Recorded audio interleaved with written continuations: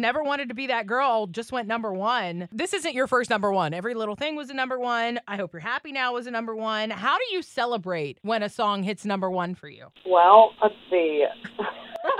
Wine. I'm laughing because a few of my band members are up here, and we're laughing because I drank all of the vodka in St. Louis the night that Never Wanted to Be That Girl. That is incredible. I think that's well-deserved. I mean, I drank all of it. I ran out and found more.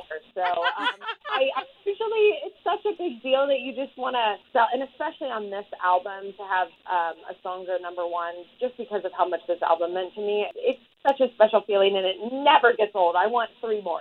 We know you're going to get it. And I know you said that when you were writing the song, it wasn't in your mind that you were going to hit number one with it or that you were going to get awards for it. It was just you were sharing yourself, and I think that's why it went to number one. Right. Totally. I think that people relate to honesty, and I'm just really proud that a song with that kind of a subject matter made it all the way.